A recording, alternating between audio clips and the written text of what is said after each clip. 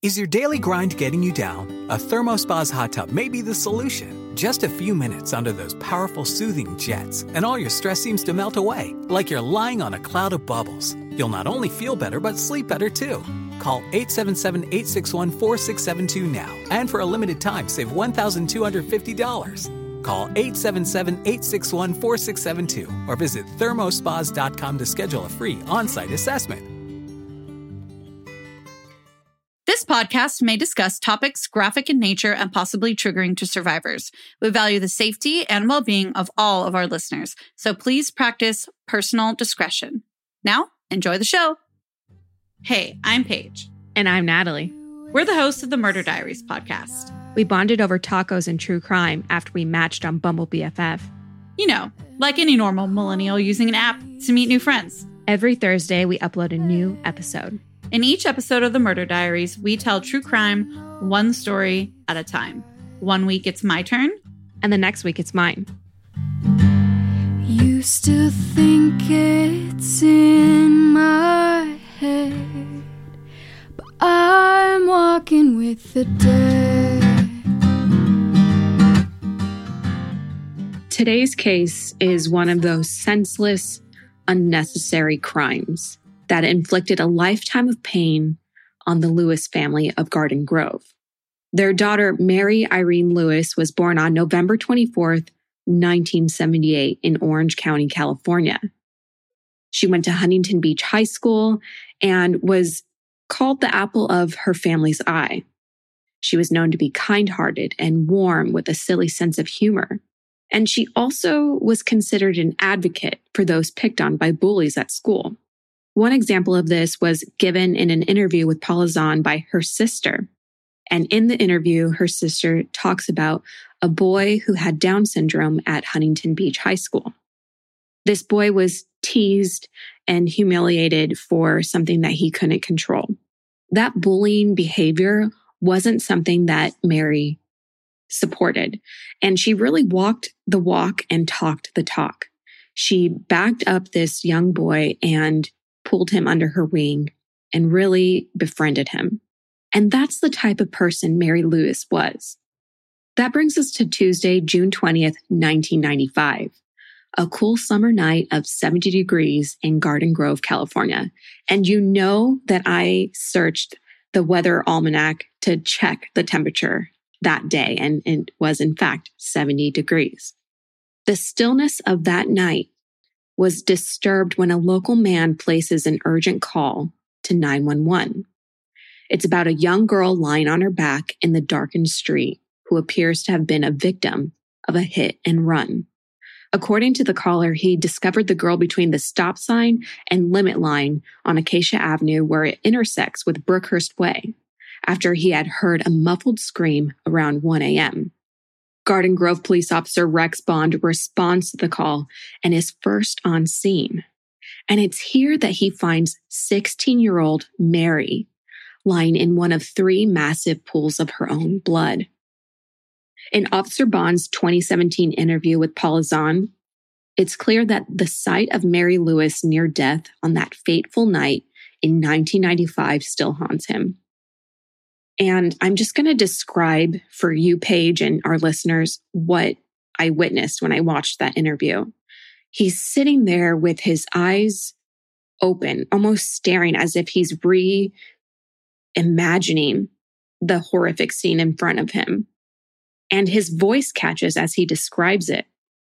He says about Mary, quote, "Her eyes were open and she was breathing, but like somebody who was really looking for air," unquote. Mary may have been conscious, but she was desperately fighting for her life and unable to speak, let alone answer any of the officer's questions. Officer Bond comforted Mary as the two waited for EMS to arrive. Because remember, he is the first one on scene. There's no one else but him and Mary and the man that called 911.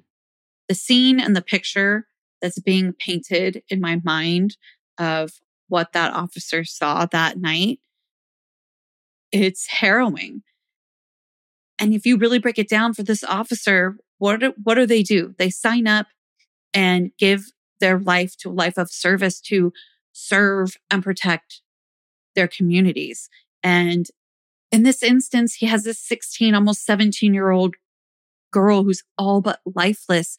And he's trying to comfort and serve and protect her, but it's out of his control until EMS gets there. Officer Bond begins inspecting her wounds more closely, looking to see where the blood's coming from. And that's when he realizes things aren't adding up. Mary's injuries weren't consistent with what someone would receive after being struck by a moving vehicle. When someone is hit by a car, they typically sustain injuries like scrapes, bruises, and broken bones. On top of that, there's typically other physical evidence found at these crime scenes, like broken glass from the car's windshield. None of that was present at this scene. Instead, Mary's injuries indicated she had been repeatedly and viciously stabbed on her face, torso, several areas of her upper body, including her carotid artery, and her extremities like her hands and her arms, that suggested defensive wounds. Paramedics soon arrive and get straight to business, cutting away Mary's blood-soaked clothes, leaving them in a pile on the street before loading her in the ambulance and transporting her to a local hospital. Meanwhile, Officer Bond is joined by homicide detectives to help investigate the scene now that it's clear a crime, attempted murder, has taken place. The amount of Mary's blood and the fact that there were a total of 3 pools of blood suggests to detectives that the crime itself happened at that particular spot. And to reiterate what I said earlier, the spot I'm referring to is between the stop sign and the limit line at the corner of Acacia Avenue and Berkhurst Way. It's a 3-way stop, and it's right at the end of an apartment complex. If what you described hadn't already explained this, I feel like it's very telling that the homicide unit was already on the case at this point. They knew when they were looking at this that Mary might not survive this attack and that they needed to begin an investigation from a homicide standpoint right away.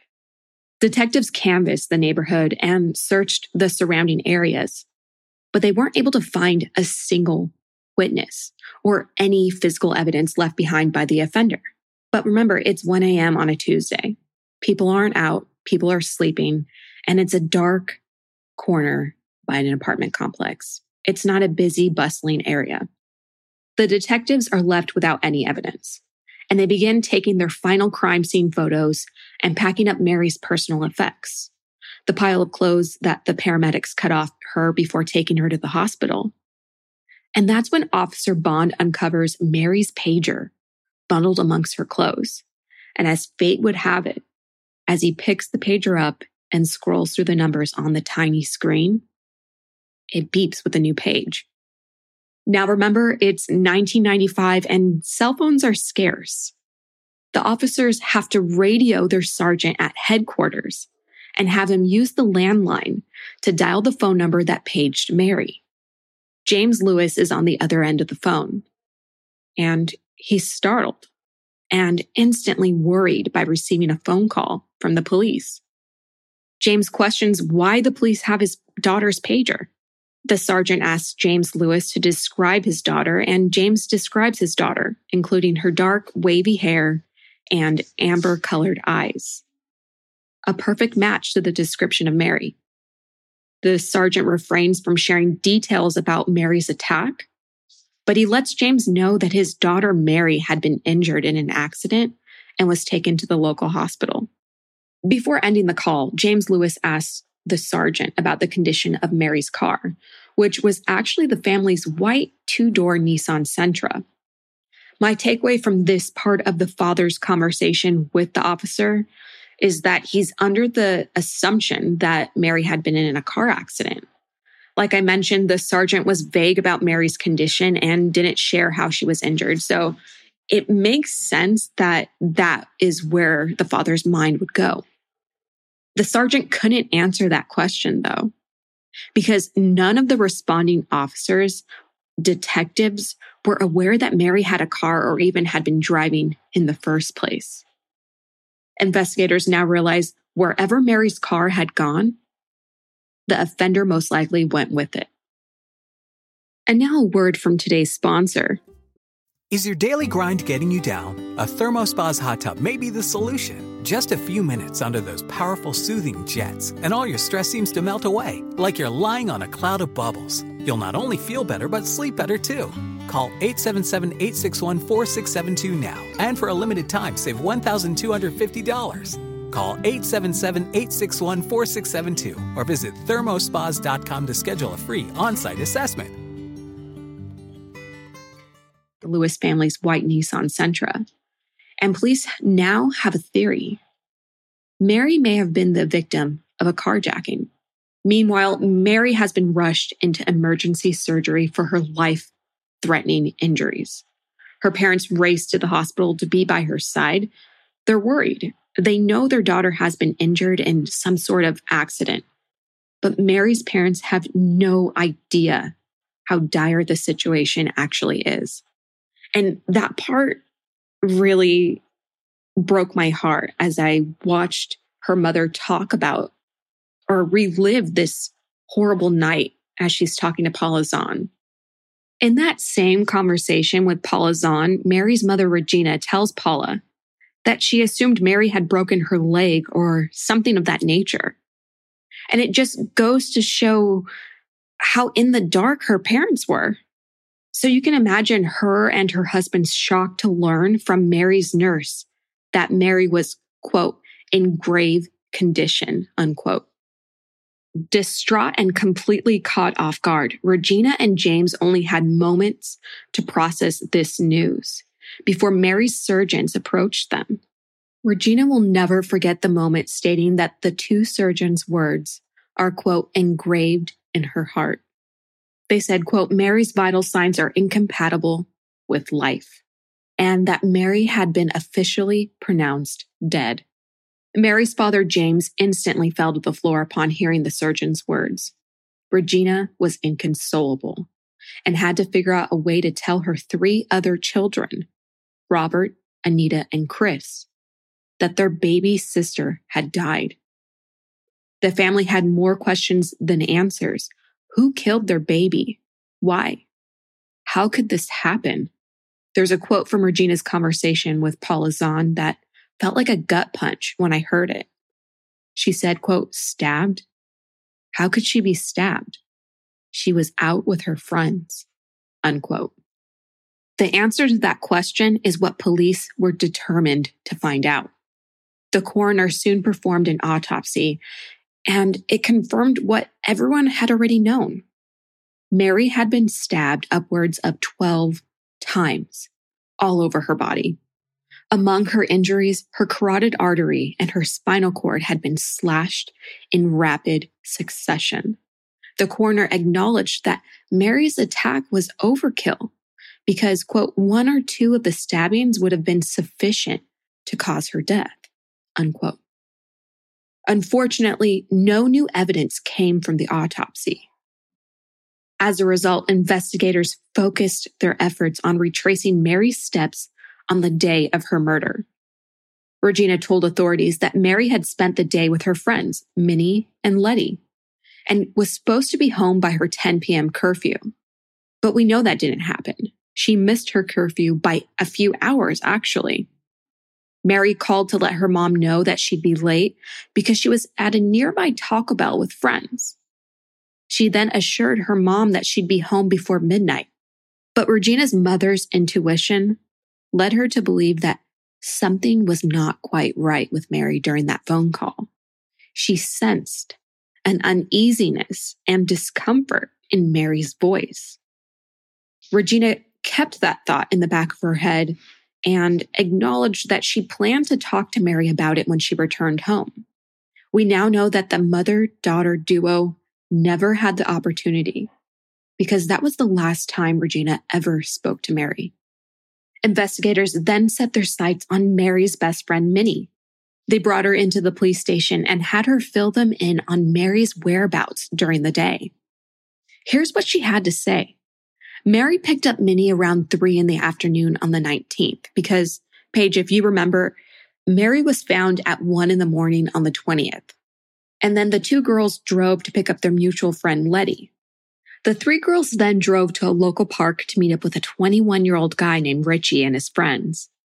It suggested that the teens were partying, drinking beer, and having a good time. Mary and Richie were in the initial stages of getting to know each other. You know what I'm talking about, where you're just excited to see the other person. You don't really know one another that well, but it's clear from Mary's friends that both were interested. We used to say, oh, we're talking, or they're just talking. Whatever that even meant, but that's what we said. And back in 1995, it seems to kind of be along the same lines as what you were just saying, because Richie and Mary exchanged numbers and everything seemed to be good and right in the world. Letty then used Mary's car to pick up some of her friends that we later learned were affiliated with an Orange County gang. The two groups partied at the park until 8 p.m. when many wanted to leave, according to a petition to the California Parole Board written by the Lewis family themselves. Mary had had a beer at this point and didn't feel comfortable to drive, let alone drive others. Mary then asked Letty to drive, and Letty agreed. Mary fell asleep in the back seat while Minnie was dropped off at her home, and Letty drove to her own apartment. Upon their arrival, Mary wanted to contact Richie to meet up with him since he had paged her. But Letty's sister was on the phone and wouldn't get off the phone and let Mary use it to call Richie. And this is totally relatable to anyone with a younger sibling who didn't grow up with cell phones and depended on that landline to get in touch with your friends. I never really gave it much thought, but in 90s terms, teenagers today have their own phone line. Like growing up in the 90s, if you had your own phone number or phone line in your bedroom, separate from like your siblings or the rest of the house, you had it made and you were probably kind of rich. That caused some serious arguments. Yeah, I don't think any household with multiple siblings ever got away from that argument. But back to Mary's story. Without any other way to get in touch with Richie while at Letty's apartment, Mary left, leaving Letty at her home with her sister to go call Richie. Now, authorities have a new person of interest, Richie. Because Mary's friends didn't know Richie's last name or contact information, remember, this is 1995. There's no Facebook. There's no Instagram to search through someone's mutual friends. So investigators had to get creative. They looked through the numbers on Mary's pager. They eventually got into contact with Richie and had him come down to the station under the pretense that Mary had been hurt. They didn't tell him anything else until he was sitting in their interrogation room. And it's here that Richie learned Mary had been murdered. According to Richie, he and Mary did plan to meet up again that night, but she never called him. When police questioned him on what he was doing the rest of the night, he said he was with other friends. And while he's in the interrogation room, he gave police permission to search his car. The police thoroughly search it and they don't find any traces of blood or anything suspicious. While that's happening, they're checking into Richie's alibi. And it's confirmed. His alibi checks out. As a result, Richie is cleared and the police are left with no new leads. This is such a blow to the case.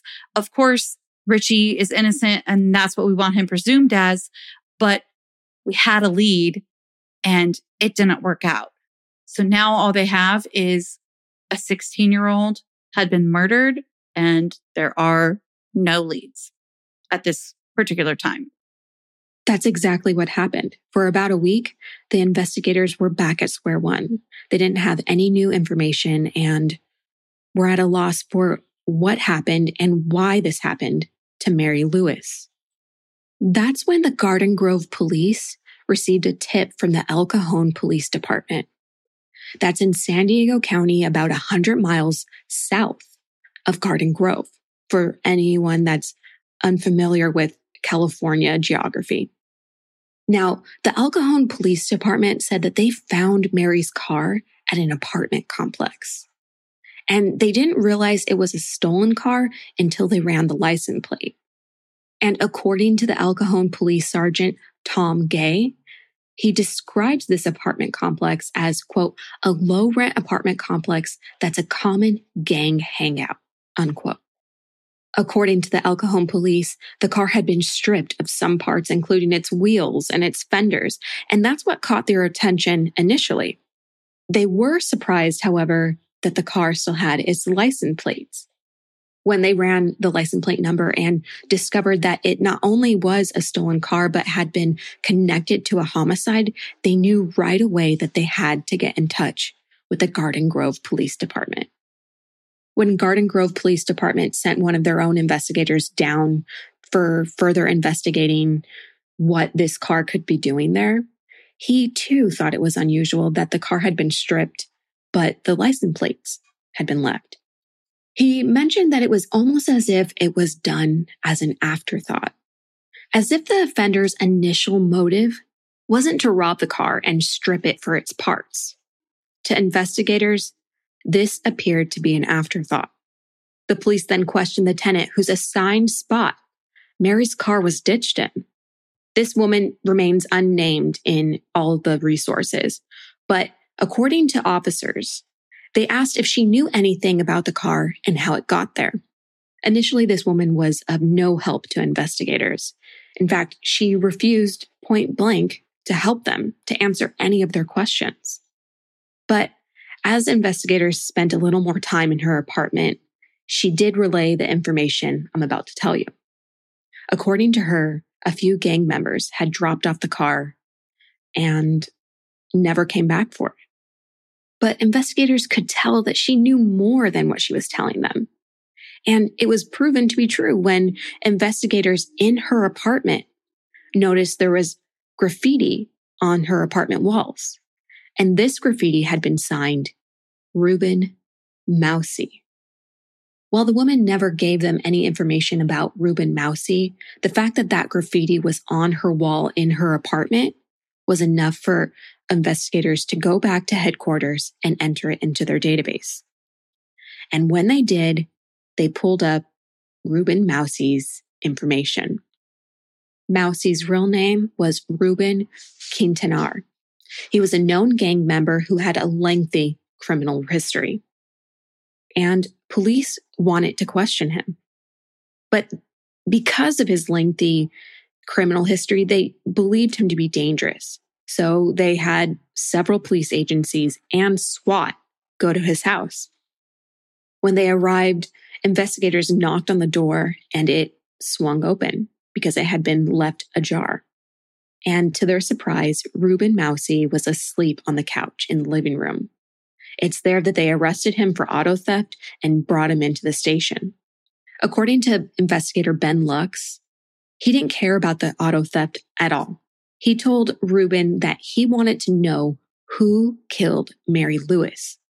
At first, Ruben wasn't willing to talk. Of course he wasn't. He's a gang member, and that's part of gang culture. You don't snitch. Right. It's not surprising at all. But when investigators started pressing Ruben and suggesting that he would be the one held accountable for Mary's death, he opened up. As he opened up to investigators, he tells a story about being awoken in the middle of the night on June 20th by several men. He goes on to tell investigators that among the several men that arrived at his home late that night, he only recognized one of them. The one person Ruben knew that Ruben was known to get rid of vehicles. And that's why Ruben was chosen that night. Ruben acknowledges that he didn't ask many questions and instead just went willingly with these people. Among the men was someone who called himself Little Man. And Ruben admitted Little Man was intimidating. And in the car ride with Little Man and the other two guys, Little Man told Ruben that he had stabbed a girl named Mary and then showed him her license. The men drove to Alpine, California, and it's here that they cleaned the blood from the car, stripped it, and those parts they were planning to sell for money. After they were done cleaning the car with the rags, they burned them to get rid of any sort of evidence. Investigators listened to Ruben's story, and they were skeptical. Why would he be willing to help clean up and cover a murder that he didn't do? And who is this little man? Is it someone that he made up? And I feel like those are valid questions. If I had heard this story, I wouldn't believe it. But that's when another tip, an anonymous tip, comes in. The anonymous caller told police that it was Little Man who had killed Mary, and that she also knew his first name, Alan. The police ran this information in their system, Alan with the pseudonym Little Man. And wouldn't you know, it came back to a man named Alan David Solomon, who was another local gang member with a long criminal history. I feel like we say it a lot on the Murder Diaries. Our intention is never to focus solely on the offender, but I do think it is important to get to know the full story, and that's why I'm going to just chat a little bit about who Alan David Solomon is, or Little Man, if you will. Alan David Solomon was, in fact, a little man. He stood 5 feet 4 inches and weighed 115 pounds. Like I said, Little Man has an extensive criminal history, and I really want to emphasize this. It started back at 13 years old for this guy. He then became an adult and had been convicted several times after the age of 18, twice for receiving stolen property and once for petty theft. He also was convicted in February, just a few months before Mary's murder, of driving in Westminster, California without a license. Although he usually lived with his parents in San Bernardino County, he sometimes stayed with his aunt and uncle in their Westminster home, which would explain the connection. It turns out that Mary's friend Letty was dating Little Man. In fact, they were boyfriend and girlfriend at the time of Mary's murder. This is pretty big information. This is a potentially really big lead. And that lead led investigators to question people surrounding Little Man. And Letty, really. As investigators questioned these people affiliated with Little Man and Letty, they soon learned that Little Man had been trying to sell parts of Mary's car to anyone that would buy them. Police Sergeant Mike Hanfield is quoted as saying, he was selling the parts to anyone who was willing to buy them, to friends down there and friends of friends. This all pointed to him as our guy, end quote. With all signs pointing to Little Man as their suspect, they knew they had to bring in Letty for further questioning. That's when Letty's brought in. And right away, she sticks with her story that she had told police initially, that Mary left her apartment to go meet up with Richie. And that's when investigators drop a bomb on Letty. They tell her they know who Little Man is, and they know that he's her boyfriend. So she better fess up, or else she too will be held responsible for Mary's death. Letty finally agrees to tell investigators what really happened, and here's what she had to say. And now let's take a moment to talk about one of our sponsors. According to Letty, everything she told the police initially was true, at least up until the point of Mary leaving to go meet up with Richie. That's where things change. According to Letty, Mary had wanted to use her phone to call Richie, but Letty wouldn't let her. Letty then called Alan, Little Man, and said that they were going to come and pick him up. Letty then told 3 additional guy friends that they would be going to pick them up and then traveling to San Bernardino to pick up Little Man. So at this point, Letty, Little Man, and 3 other guys know the plan to travel to San Bernardino in Mary's car. But the only person who didn't know what was happening was Mary. It turns out that she was still in the back seat and had fallen asleep. At one point, while on the freeway, she wakes up and is confused. She wants to know why Letty and these guys are driving her car such a distance. And that's when Letty tells Mary the plan. And Mary wasn't happy. Mary was annoyed. She was pissed, in fact. And who can blame her? Because they wasted her gas, her time. They manipulated her into this horrible situation where she doesn't even know these people. And she just feels like her friend didn't have her back. When they finally pick up Little Man, Mary convinces Letty to let her drive. It's her car after all. So Letty agrees. And the entire time they're driving from San Bernardino back to Garden Grove, Mary is seething. She's upset and she's not hiding it.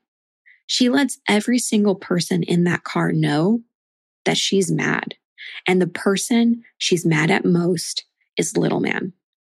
Because she sees Little Man as the reason for this situation. She sees Little Man as the reason her friend manipulated her. You mentioned Mary seething. Can you imagine being in a car with your friend who you're ticked off at and her boyfriend who you probably really don't like right now, and you're stuck in this car for an hour to 2 hours because #California. I'm glad you brought up the tension in the car overall, because we did touch on how Mary felt, but we really need to talk about how everyone else in the car felt at the same time. Like I mentioned, Mary was upset about the gas spent on this trek over to San Bernardino. As a result, she was saying that they owed her gas money. In an effort to stop Mary from berating him, Alan gives her $3. But it's not enough. She wants more to cover at least a tank of gas. Unfortunately, Little Man and the rest of the people in the car don't have any money, or they're unwilling to give it to Mary. At some point in the trek from San Bernardino to Garden Grove, someone overhears Little Man say, quote, "If she doesn't shut up, I'll hurt her," unquote. After what must have felt like an eternity, they finally arrive back in Garden Grove. They drop off one of Letty's friends from the back seat, and at this time, Mary receives a page from her parents. They want to know where she's at because she's clearly late for curfew. And this is when that conversation I talked about earlier between Mary and her mother happens, where she tells her mother that she's at a Taco Bell nearby and will be home soon, at least before midnight. And if you remember, Mary's mother says that she felt there was something in Mary's voice that made her seem uncomfortable or irritated. And that mother's intuition wasn't wrong. Clearly, Mary was going through something, and they got back into the car and started driving again. That's when they arrived at another house to drop off one of Letty's friends. Upon their arrival to this new apartment, Mary gets out of her 2-door Nissan Sentra. She's driving and has to move her seat to let someone in the back seat out. She's doing that and doesn't notice that Little Man has also gotten out of the car. He exits the passenger side door and approaches Mary, and that's when he viciously attacks her with his knife. He stabs her over and over again, while Letty and another one of her friends looks on. He then gets into Mary's car and drives off without a single word. According to Letty, she had no idea that Mary had gotten stabbed. She knew that Little Man had hurt her, but she didn't know the extent of Mary's injuries. And she never called the police or ambulance for help because she was worried that if Little Man could do that to Mary, he could do it to her as well. Before Letty was dropped off at her apartment, it was agreed that none of them would ever talk about this again. And that's when Little Man and the other men in the vehicle drove off. We all know what happened next because we heard what Ruben had to say, and Little Man's story matches it. That brings us to Thursday, August 10th, 1995. It's about 2 months after Mary's murder. 19-year-old Alan David Solomon, aka Little Man, is arrested at his parents' San Bernardino home on suspicion of murder and is soon booked into Orange County Jail. Alan's trial started in December of 1996. Regina, James, and Mary's 3 siblings came face to face with Alan and the other witnesses, which included Letty and the other gang members that were in the car as well. It turns out that Letty and the other gang members received immunity for testifying against Little Man. According to Regina, Alan was cold and heartless. He had dead eyes and showed no emotion. The entire Lewis family gave impassioned speeches during the trial. Tears were shed on both sides of the courtroom, which included some of Little Man's family. Robert, one of Mary's older brothers, described his life as, quote, a living hell since he lost his sister. Meanwhile, Little Man sat stoically. He even declined to make a statement except to blame another person for Mary's murder. But Alan's attempt to thwart justice and escape punishment didn't work. Like I mentioned, his ex-girlfriend Letty and another one of his friends riding in Mary's car that night confirmed that he was the one who killed Mary in front of them. Another witness who was not in the car, which I believe was probably Reuben Mousy, said that Little Man bragged about killing Mary. A jury convicted Little Man of second-degree murder, and he was sentenced to 19 years to life in prison by Superior Court Judge Richard W. Loosebrink. This Superior Court judge called Little Man a, quote, terrible danger before imposing the maximum sentence and concluded the sentencing by stating that he hoped that Little Man would never be released from prison. During the trial, the prosecution made a point to say that Little Man killed Mary due to a bruised ego because she disrespected him in front of his girlfriend Letty and their friends. And I think that is just a clear example of toxic masculinity that we're so often faced with in the cases we cover on this podcast. Fast forward from 1996 to 2014, the Lewis family is outraged to discover that this convicted murderer, Alan David Solomon, aka Little Man, is on Facebook. And on his Facebook account, he has pictures of him and his mother, his arm wrapped around her, and they're smiling. People on there are sharing positive messages with him, and as a whole, it doesn't sit right with them. Mary's sister is quoted as saying, quote, he has all of these people saying all of these positive things about him, and he killed a 16-year-old girl. Her brother, Robert, goes on to say, quote, he's sitting there gloating on Facebook about, quote, chilling and all this stuff. My sister can't do that. It's just thoroughly disgusting that he's able to do that. That's a way they make veiled threats to people.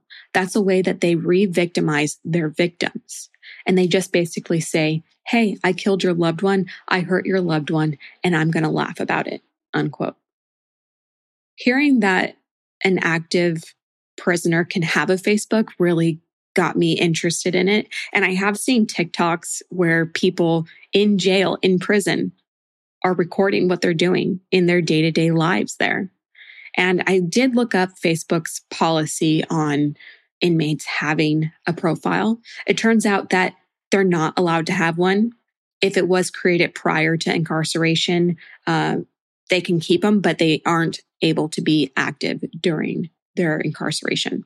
Well, it sounds like Little Man found a way around that. And it's probably because there's been a major influx of illegal cell phones in prison. And as a result, we do get those TikToks. We do get those Facebook posts from people sitting in prison, not really learning from their time in jail. Fast forward 2 more years to 2016, and that's when the Lewis family petitions the Board of Parole to keep Little Man in jail.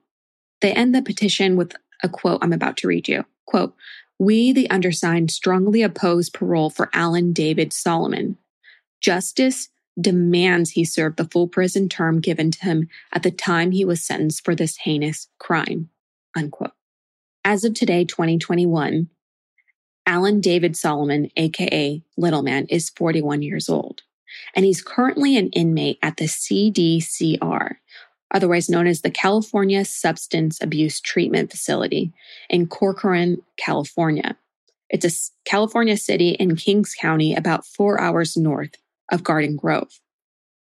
The CDCR's website describes their primary focus as, quote, treating inmates who have substance abuse issues, also listing their mission statement as follows, quote, to promote and prepare the offender to leave in better shape than when they arrived, giving them the best chance to never come back, and thus lower the state's recidivism rate, unquote.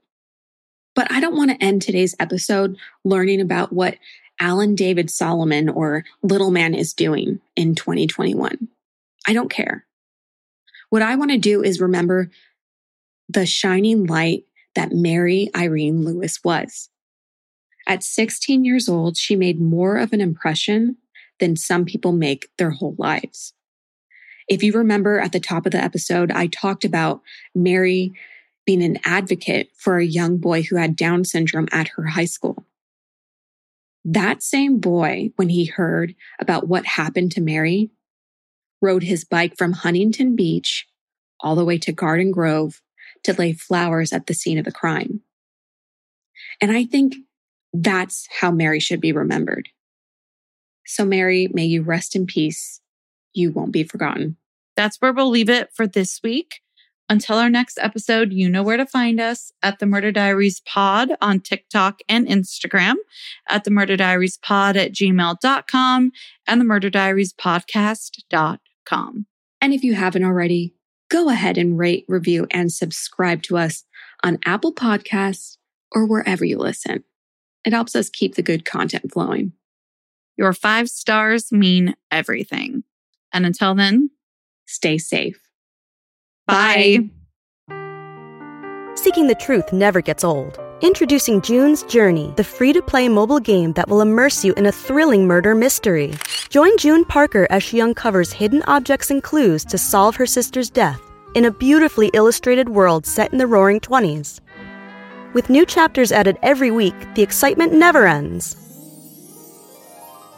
Download June's Journey now on your Android or iOS device, or play on PC through Facebook Games.